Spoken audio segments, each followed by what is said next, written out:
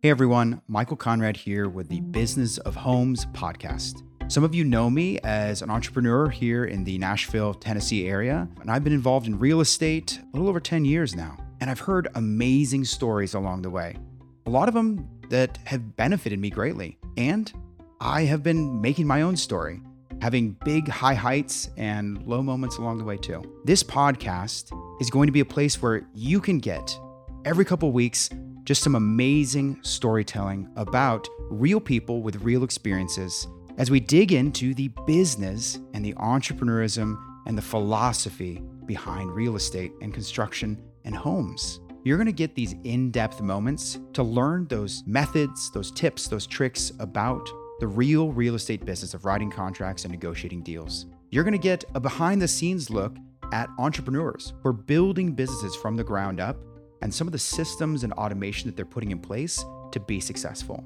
But more than that, you're going to get a chance to peel back the layers and hear the stories of those entrepreneurs that make up the real estate industry. There's going to be some amazing moments for you to listen to. I hope you'll stick with us. Go ahead and smash that subscribe button and come along with us as we dig deeper into the business of homes.